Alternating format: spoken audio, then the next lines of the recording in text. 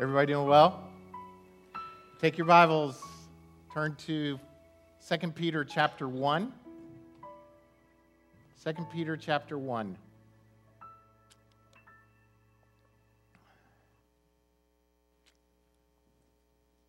If someone asked you today how you were doing, what would you say? I'm convinced that the two greatest lies told in church on a week-to-week basis are these: I'm fine, and I'll pray for you. Think about it. I've gotten to the point where if someone asks me to pray for them, I'll say, I'll do it if you'll text me or email me. Because I want to, but the odds are I'll forget somewhere between now and then. So I want to be a truthful person. But if you were to honestly respond, how are you doing? Would it be worried? Bored? Feeling useless? Wondering if your life really counts for something? Unhappy? Unfulfilled? Unsatisfied? Stressed out? I mean, how would you really respond if the filters of being a good Christian weren't in front of you? If someone said, how are you doing? I would contend that there are many of us here today and across Christianity that are living unfulfilled, unproductive, unsatisfied Christian lives.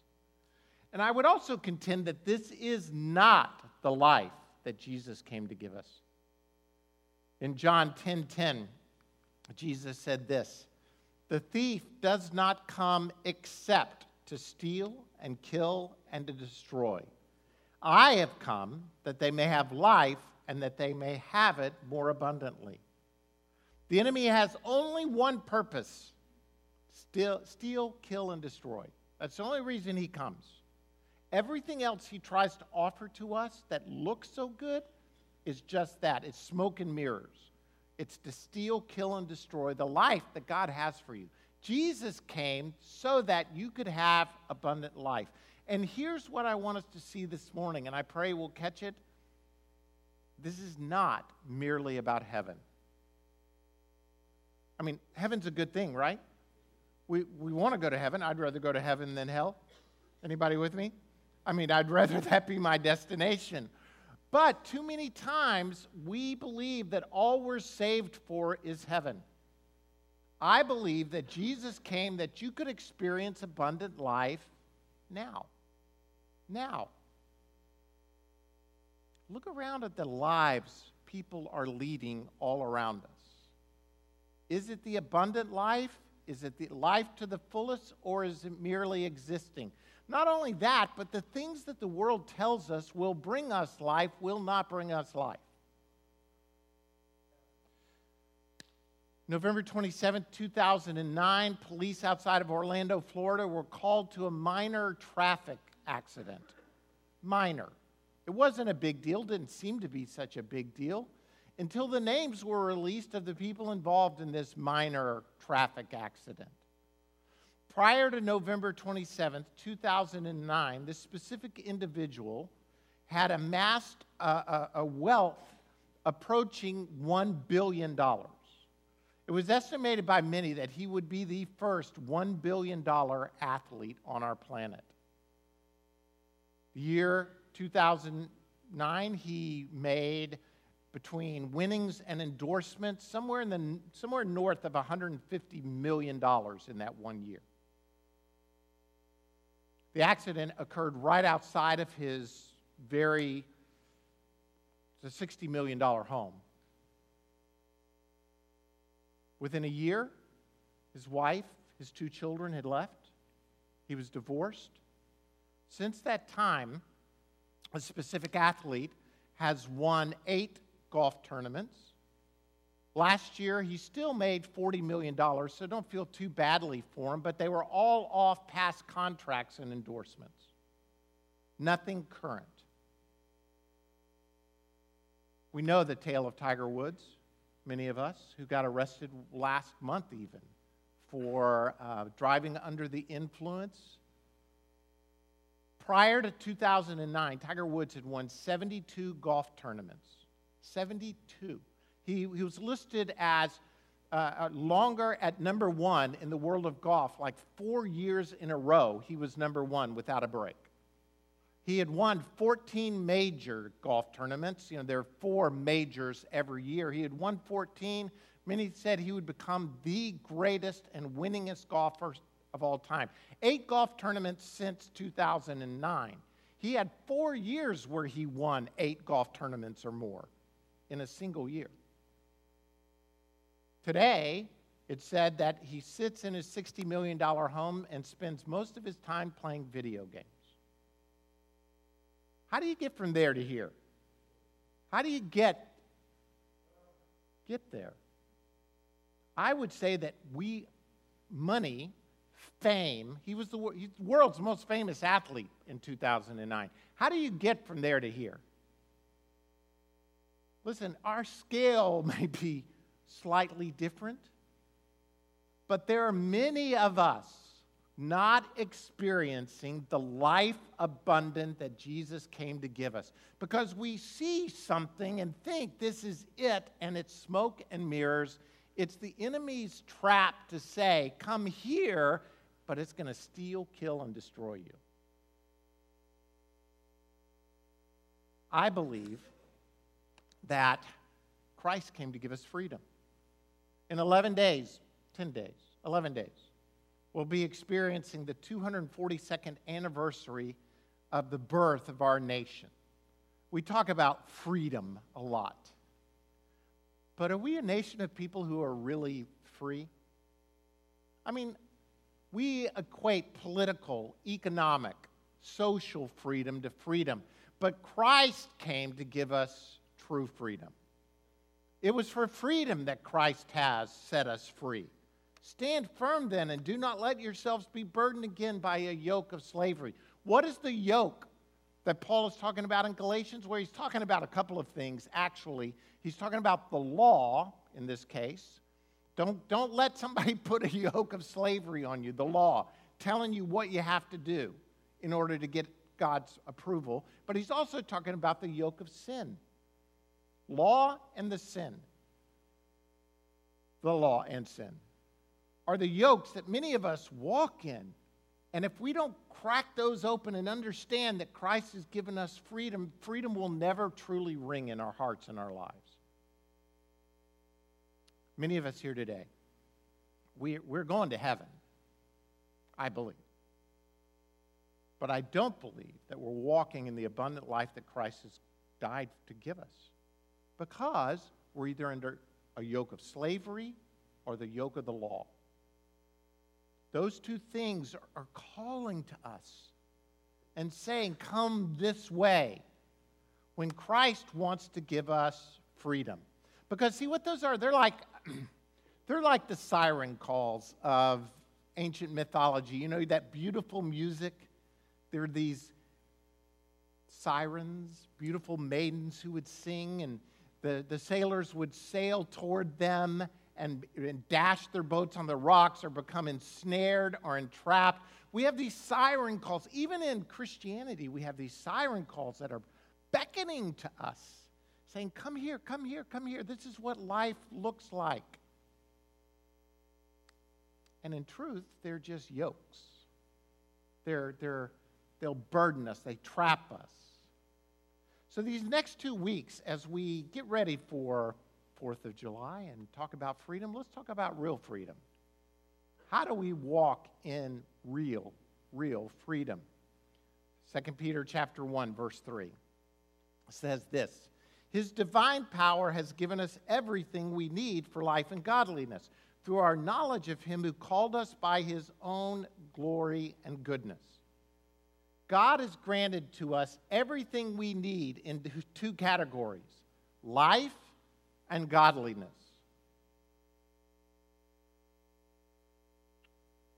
Normally, by the way, we focus on what we don't have. Is that correct? I mean, many of us, a lot of our time is spent not in the glory and goodness and celebration and thankfulness of what we've got, but in the things we don't have. I read this 2 weeks ago about this woman who was, and it was a true story. She had been married for a little over a year. She left her husband, went back to her parents' house, and her mom greeted her at the door and said, "What are you doing here?" "I'm moving back in." And the mom said, Are you okay?" And the young lady said, "This just wasn't what I thought it was going to be." And the mom said, "Oh, I'm so sorry. Did he cheat on you?" She goes, "No." The mom goes, "Did he beat you?" "No." "Is he verbally abusive?" "No." "Is he withholding money from you?" "No." "Do you live in a nice house?" "Well, yes." "Is he feeding you?" "Yes." I mean, the list just went on. And the mom said, "Well, what's wrong?" And she said, we're having trouble getting along, and he doesn't complete me. And the mom said to her, in language I won't use, "Get your butt home." Not here, home. Home. Why? Because too often we're looking for things that aren't life. We focus on what we don't have rather than what we do have. Is there anything in your existence that won't fit into one of these two categories, life or godliness? Food? Well, that'll go with life. Patience? Godliness. Money? Life. Love? Godliness. House? Life. Golf? I don't know.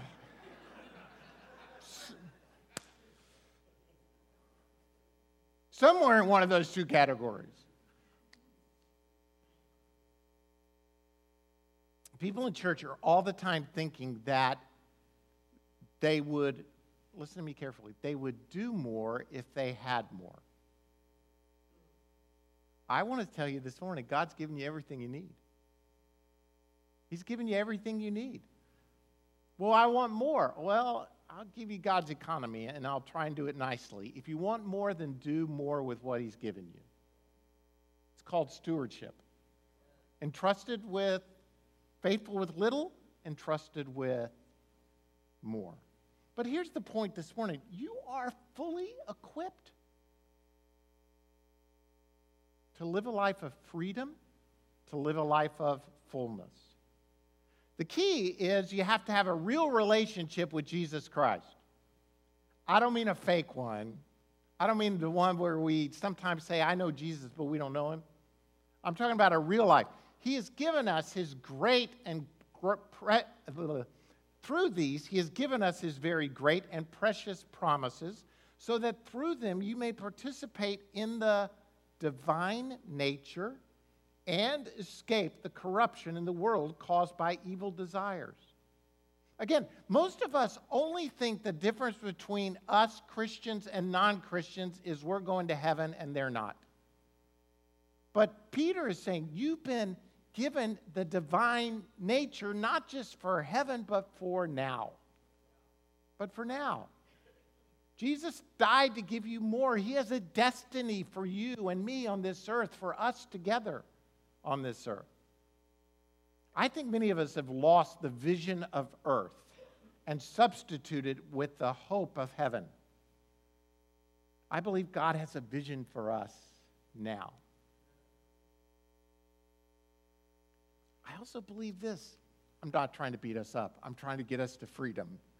Is that many of us as Christians don't live with any more internal resources than everybody else in the world.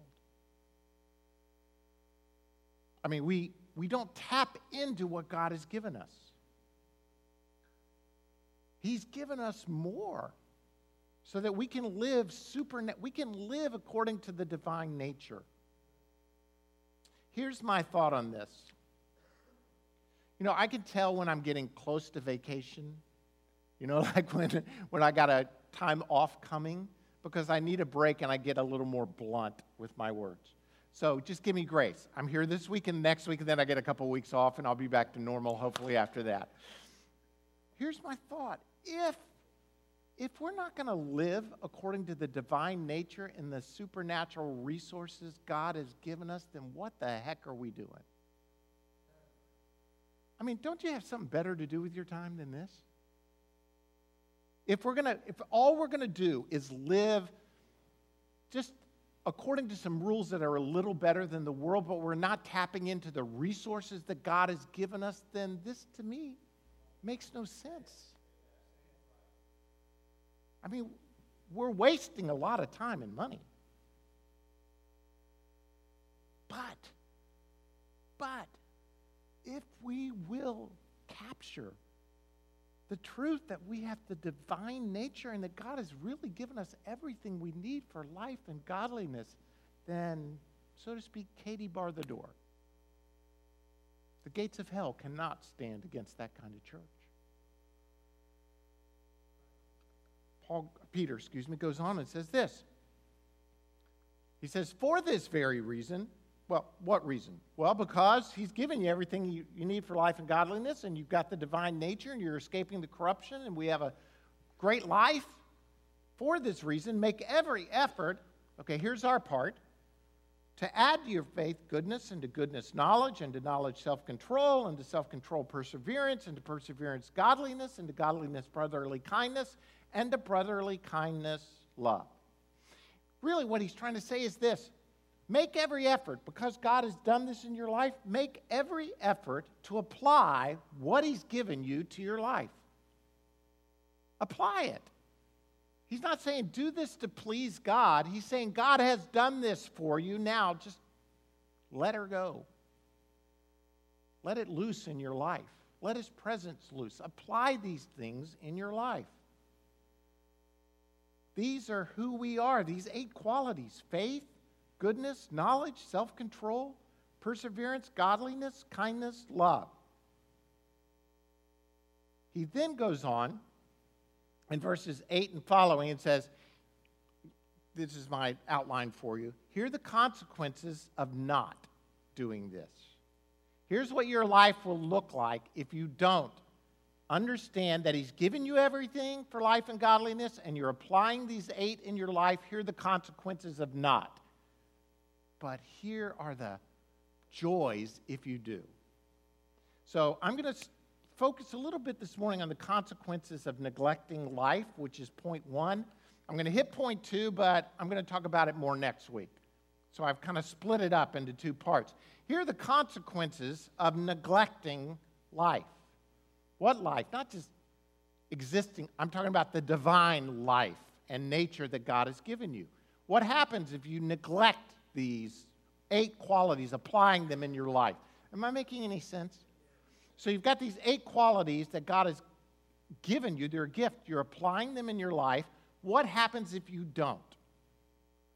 Well, here's some questions you can ask yourself, and I think if the answer to these questions is yes, then we're not walking in the divine life God has given us. Are you bored? Don't answer out loud. I'm bored right now, but in general, no. In verse 8, here's what he says. I'm going to go verses 8 through 11. Are you bored? For if these qualities are yours and are increasing, they will render you neither useless nor unfruitful in the true knowledge of our Lord Jesus Christ. Useless or ineffective, the idea here is that you're not doing what you're designed to do. You're not doing what you're designed to do. If you're doing what you're designed to do and equipped to do and empowered to do, you will not live a boring Christian life. It won't be boring. You'll find life in it. I have read a couple of years ago about this guy who was trying to raise a tiger in a 1-bedroom apartment in New York. A tiger. I don't know how he got it. They weren't sure. But let me just tell you this. If you try to raise a tiger in an apartment, you're going to drive yourself crazy and frustrate the tiger. Why? Because the tiger is not made to live in an apartment. And something's going to go really wrong. At some point, things are not going to be pretty. And they weren't in this guy's apartment. Listen, you're not designed to be a pet.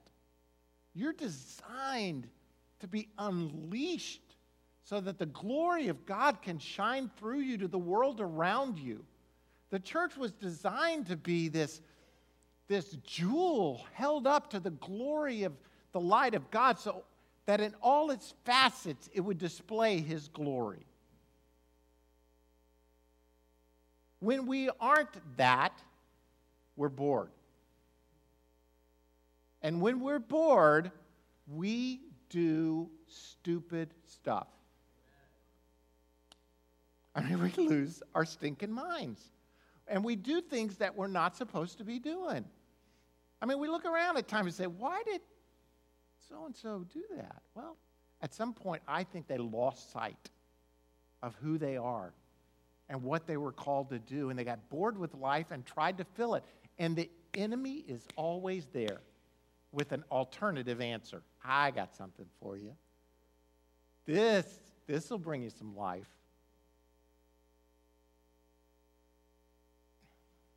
I read this past week. And some people aren't shocked by this stat. I was totally surprised.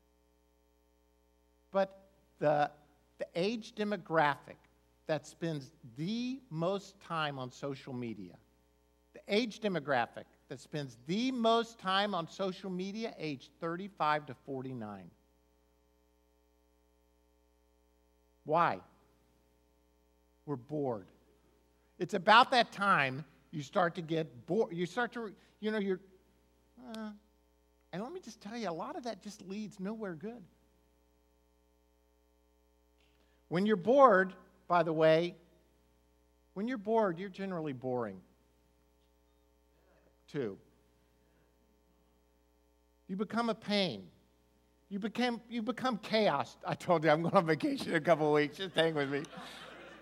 You become a pain. You became chaotic to those around you. You're like a tiger in an apartment. Now, I know that's not boring, but it's just not meant to be. Don't be ineffective. Don't be useless. I know I sound like that commercial. Don't be. Second question, are you barren? Barren. Barren's not my favorite word, but it was only B. All these begin with B, and you know how I am. I like the letters to that. Anyway, it is the word for being unfruitful. It is the word for being unfruitful. I think the happiest, most fulfilled people on the earth are fruitful people, bearing fruit. Do you know, I've never been a part of a church where evangelism was occurring where they had fights about other stuff. I mean, it just didn't happen. Why? Because they're so excited to see fruit being born. One of the greatest times of your life is when you have children, the first year or two. There's something about being fruitful that brings joy to your life. God's desire is for you to bear fruit. John 15 says, "You did not choose me, but I chose you. And I appointed you to go and bear fruit that will last." I mean, have you ever really thought about that passage? Jesus isn't saying, hey, you were so great. You were so fruitful, that's why. No, he's saying, I chose you. I've instilled in you, and with the purpose of going and bearing fruit. Be fruitful. Now, here's the thing about being fruitful. I believe there's this, if we receive the divine life that God has given us, then we will be fruitful. In other words, healthy things bear fruit. They bear fruit. When I was in high school, my family lived in South Florida, in Miami. We had 2 grapefruit trees and 2 orange trees in our backyard. And our neighbor had a mango tree that always hung over our fence. My mom in the morning would say, hey, go get a couple of grapefruit out of the backyard. Go in the backyard, pick a couple of grapefruit, bring them in. We'd have grapefruit for breakfast. Do you know, here's the thing about that tree. All we ever did was like make sure it had enough water, a little sunshine. We didn't really do anything to the tree. It just kept bearing fruit. And let me tell you, when that mango tree bore fruit, I mean, you couldn't eat enough mangoes to keep. And it wasn't even our tree. It just hung over our yard. It was so many we'd have rotten mangoes in our backyard. What is it about fruit bearing? I'm just saying, when we're tapped into the divine life, we are fruitful. What does that say about us if we're not fruitful? I believe it's not like I'm saying to you, I'm commanding you to go bear fruit. Do you understand? In other words, if I say, Rob Hackney, you got to get out there and bear some fruit, dude. Go bear fruit. Well, what's the problem with that? I can't command you. It's not a law. It's not a command to bear fruit. It is the result of being tapped into the divine life. So if I'm not bearing fruit, I need to step back and say, what is it in me that's preventing me from bearing fruit? How am I cutting off the life of God that comes into me and bears fruit? We don't need to be just takers. We need to be fruit bearers. Listen, we're going to have to battle against, the one thing we do have to battle against for sure is this consumer mindset that's crept into the church as a whole. It's not about what you get out of church. It's about you being tapped into the divine life of God, experiencing spiritual life, and then bearing fruit. Are you barren? Third, are you blind? But those who fail to develop these virtues are blind. See, I'm not making up all the B words. Some of them are actually in the Bible. Or at least very short-sighted. So you're either blind or short-sighted, meaning you might be able to see, but you can't see very far. What does he mean by being blind? Here's my take on this. He's saying that if you're not experiencing the divine life, then what you're doing is you're always looking down at yourself. You're always so introspective that you can't experience the life that God has given you. Get a vision for a life that is bigger, much bigger, far bigger than you.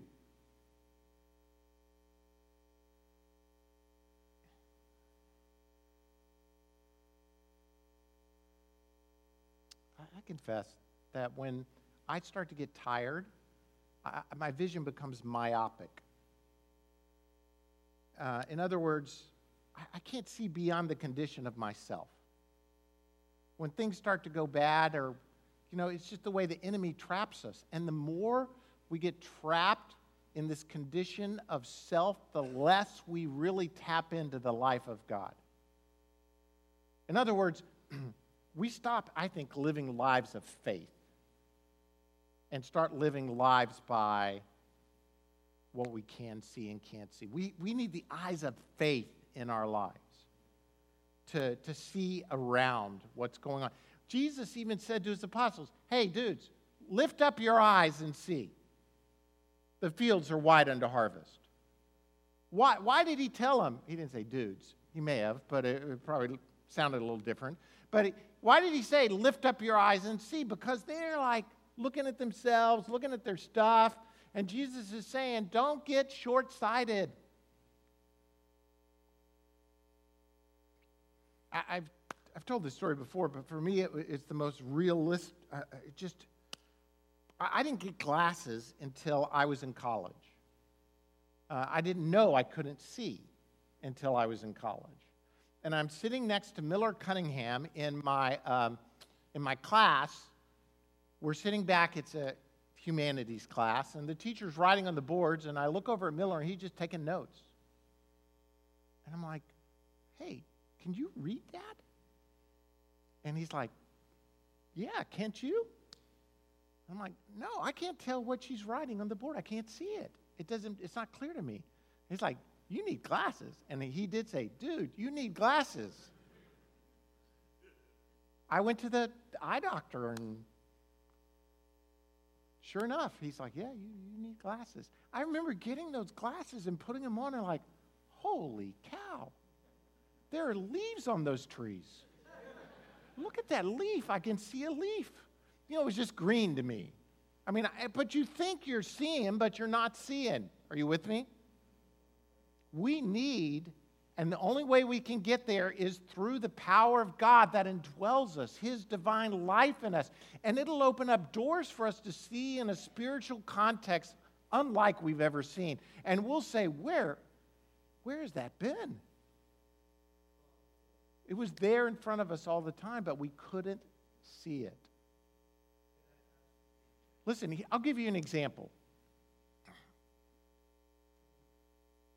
When I'm myopic and so concerned about me, I've got time to use this illustration, so just hang. When I'm myopic, I see things only from the perspective, is it good for me? Is this decision good for me? So let me take something controversial. Let's just talk about taxes. Let's talk about taxes. My tax situation is pretty good, and I'll tell you why. Because, you may not know this about pastors, but we get to claim a housing allowance. Again, I'm letting you behind the curtain a little bit. We get to claim a housing allowance, which means whatever I pay for my house is not considered taxable income from the church, from the state. Are you with me? So let's say I pay $1,000 a month for a housing. I can deduct from the salary I make that the church pays me $12,000 and pay it for my housing, and it's not considered taxable income. It's a benefit they give pastors, ordained ministers, so that I don't pay as much taxes. Now, here's the deal. Let's say I have a house, and I'm paying interest on this house. Are you still with me, or are you totally bored? Some of you are like, I love numbers. Yeah, keep going. Others are like, blah, blah, blah, blah, blah.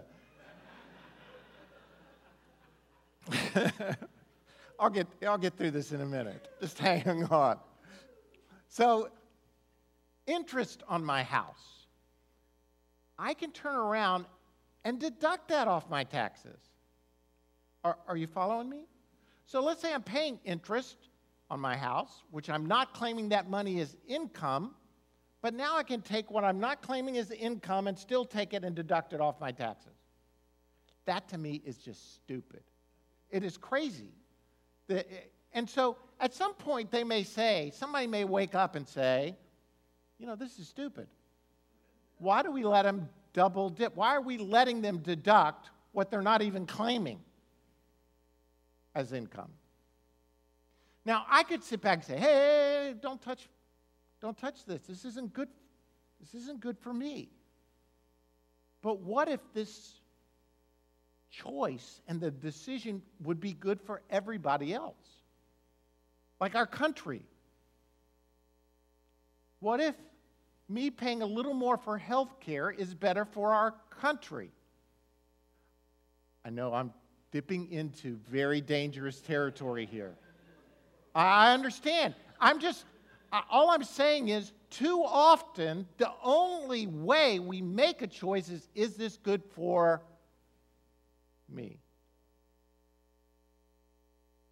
I'm not saying those decisions aren't the right or wrong decisions for our country. I'm just saying, too often, we don't take the blinders off and ask, what is good for us? Maybe bad for me, but good for us. Why? Why is this the case? Because too often we're not tapping into the divine life. That's all I'm saying is get into the divine life that God has called you and walk by faith. Some of you Heaven forgive me for the whole healthcare comment. I'm not saying I'm just asking. I'm going to move on. Are you bound? Are you bound? Verse 9 says, they have already forgotten that God has cleansed them from their old life of sin.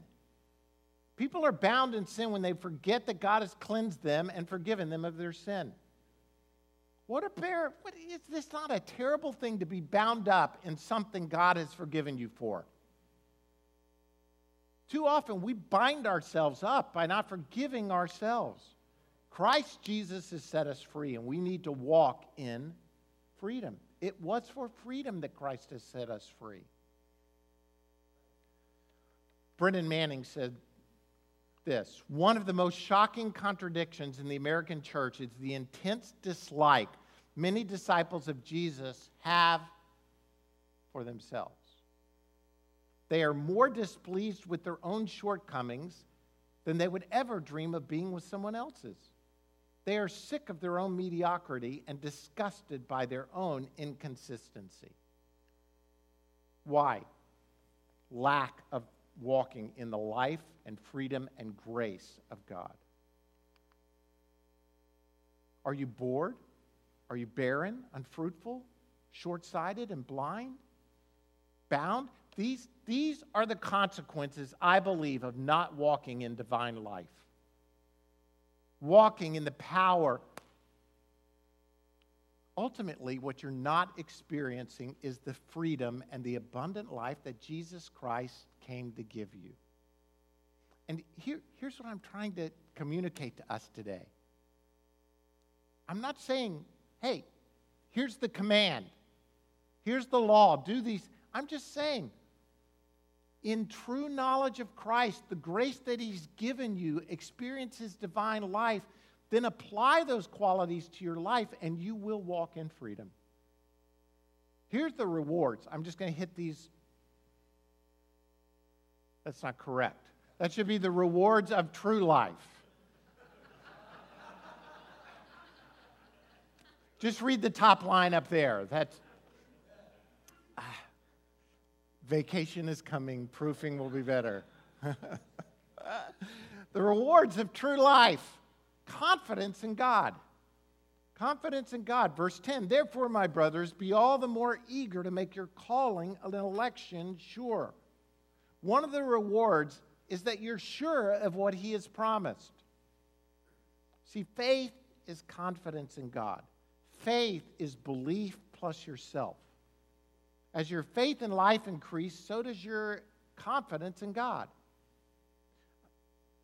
It's like this.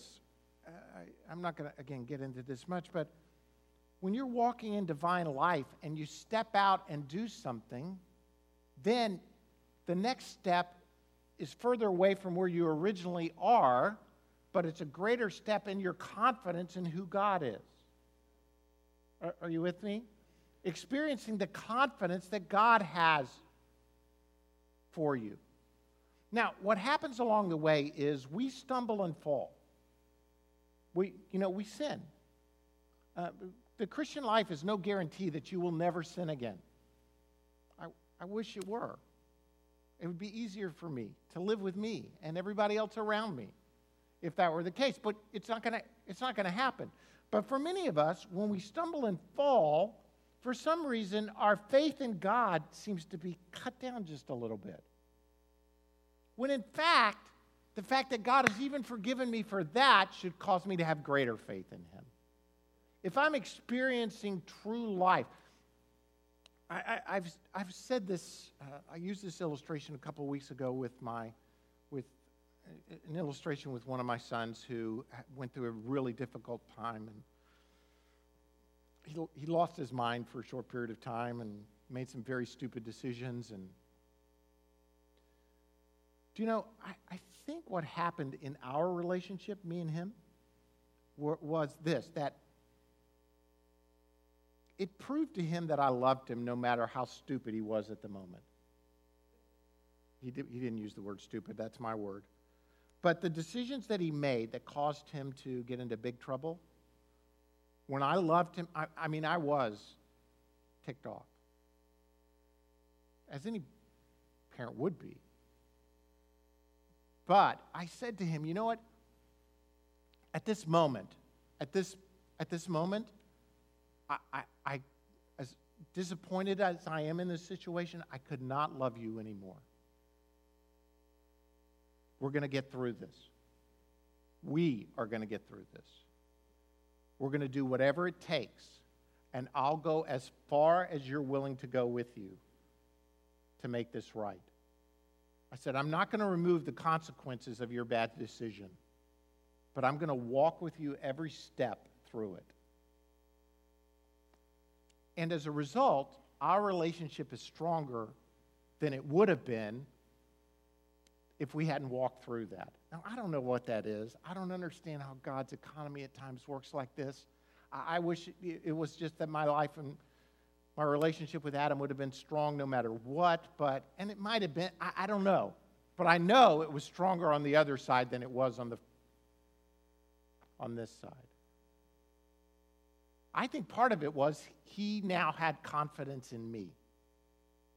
Not that he didn't think I would, but I think there's a part of us that says, if I screw up so bad, God is going to just kick me out. I don't see that in the Bible. You know, I'm a big believer in the perseverance of the saints, meaning that when I come to God, there's nothing that can separate me from the love of God, which is in Christ Jesus. Why? Because it's not me holding on to God, it's God holding on to me. And so I have confidence in him. When I walk in divine life, I have greater confidence in God. And I have greater confidence in myself. And not from a selfish, myopic standpoint. Peter says, if you do these things, you will never fall. He doesn't mean never sin.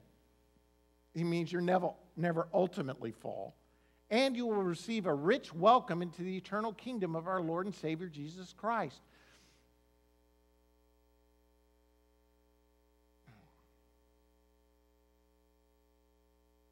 Let me finish here, and then we'll pick up here next week. So come back next week. And we'll talk more about the positive side, this side of walking in life. Back to John 10:10. The enemy comes to what? Jesus comes to? How do I know who I'm listening to at any given moment of the day? How do I know if this is not the enemy? How do I know this is God? How do I know what voice is in my life?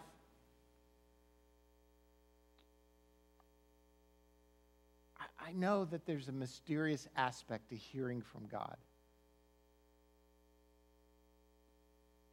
But just as an illustration, if I call one of my children, and they don't have caller ID, which everybody does, but you can pick up a phone and you know the voice. Why? How do I know Kathy's voice? Besides the fact that no one else in the world talks to me like she does. But besides that, how do I know her voice? That was supposed to be a joke. But, it's because I'm in relationship with her. I know her voice. How do you know God's voice? Because I'm walking in divine life, in the knowledge of God. I'm in relationship with him so that I know that I'm hearing. And when I know that I'm hearing from him, then I can have confidence not only in him but in myself that what I'm doing is experiencing life. When I don't, then I'm not sure what voice I have, and I'm always wavering. Now, is that the enemy or is that God? Is that the enemy or is that God? Is that the enemy? Do you understand? And it allows me to have a greater confidence, when I say myself, in yourself, in the power of God that's at work within you. Because now I'm adding to faith, godliness, self-control, perseverance. I'm adding to those aspects of life that God has placed in me. and I walk out in freedom, the life God has for me. I want to pray for us. I want to pray for you, that we would walk in divine life, filled with His power and His presence. Listen, people, it takes faith to believe that God has given us everything we need for life and godliness. And so as an act of faith, as I pray, I want you to thank Him for giving you everything you need. Everything you need. Lord, we thank you right now that you have indeed given us all that we need. Lord, I pray that we would learn what it means to tap into your life, your divine life that's within us. I pray that we would be filled with the knowledge of God, that we would walk in a real relationship with who you are. Lord, I pray that as we do, then we'd apply all these qualities of faith and goodness and knowledge and self-control, perseverance, godliness, kindness, love. We'd apply those in our lives, and we would be not bored, but we would be excited. We would be fruitful. We would have vision. We would walk in freedom, being confident in you and in your work within us. And as such, we would give you all the glory. Lord, let fullness be this kind of place. We love you, Lord, and we thank you. In Jesus' name, amen.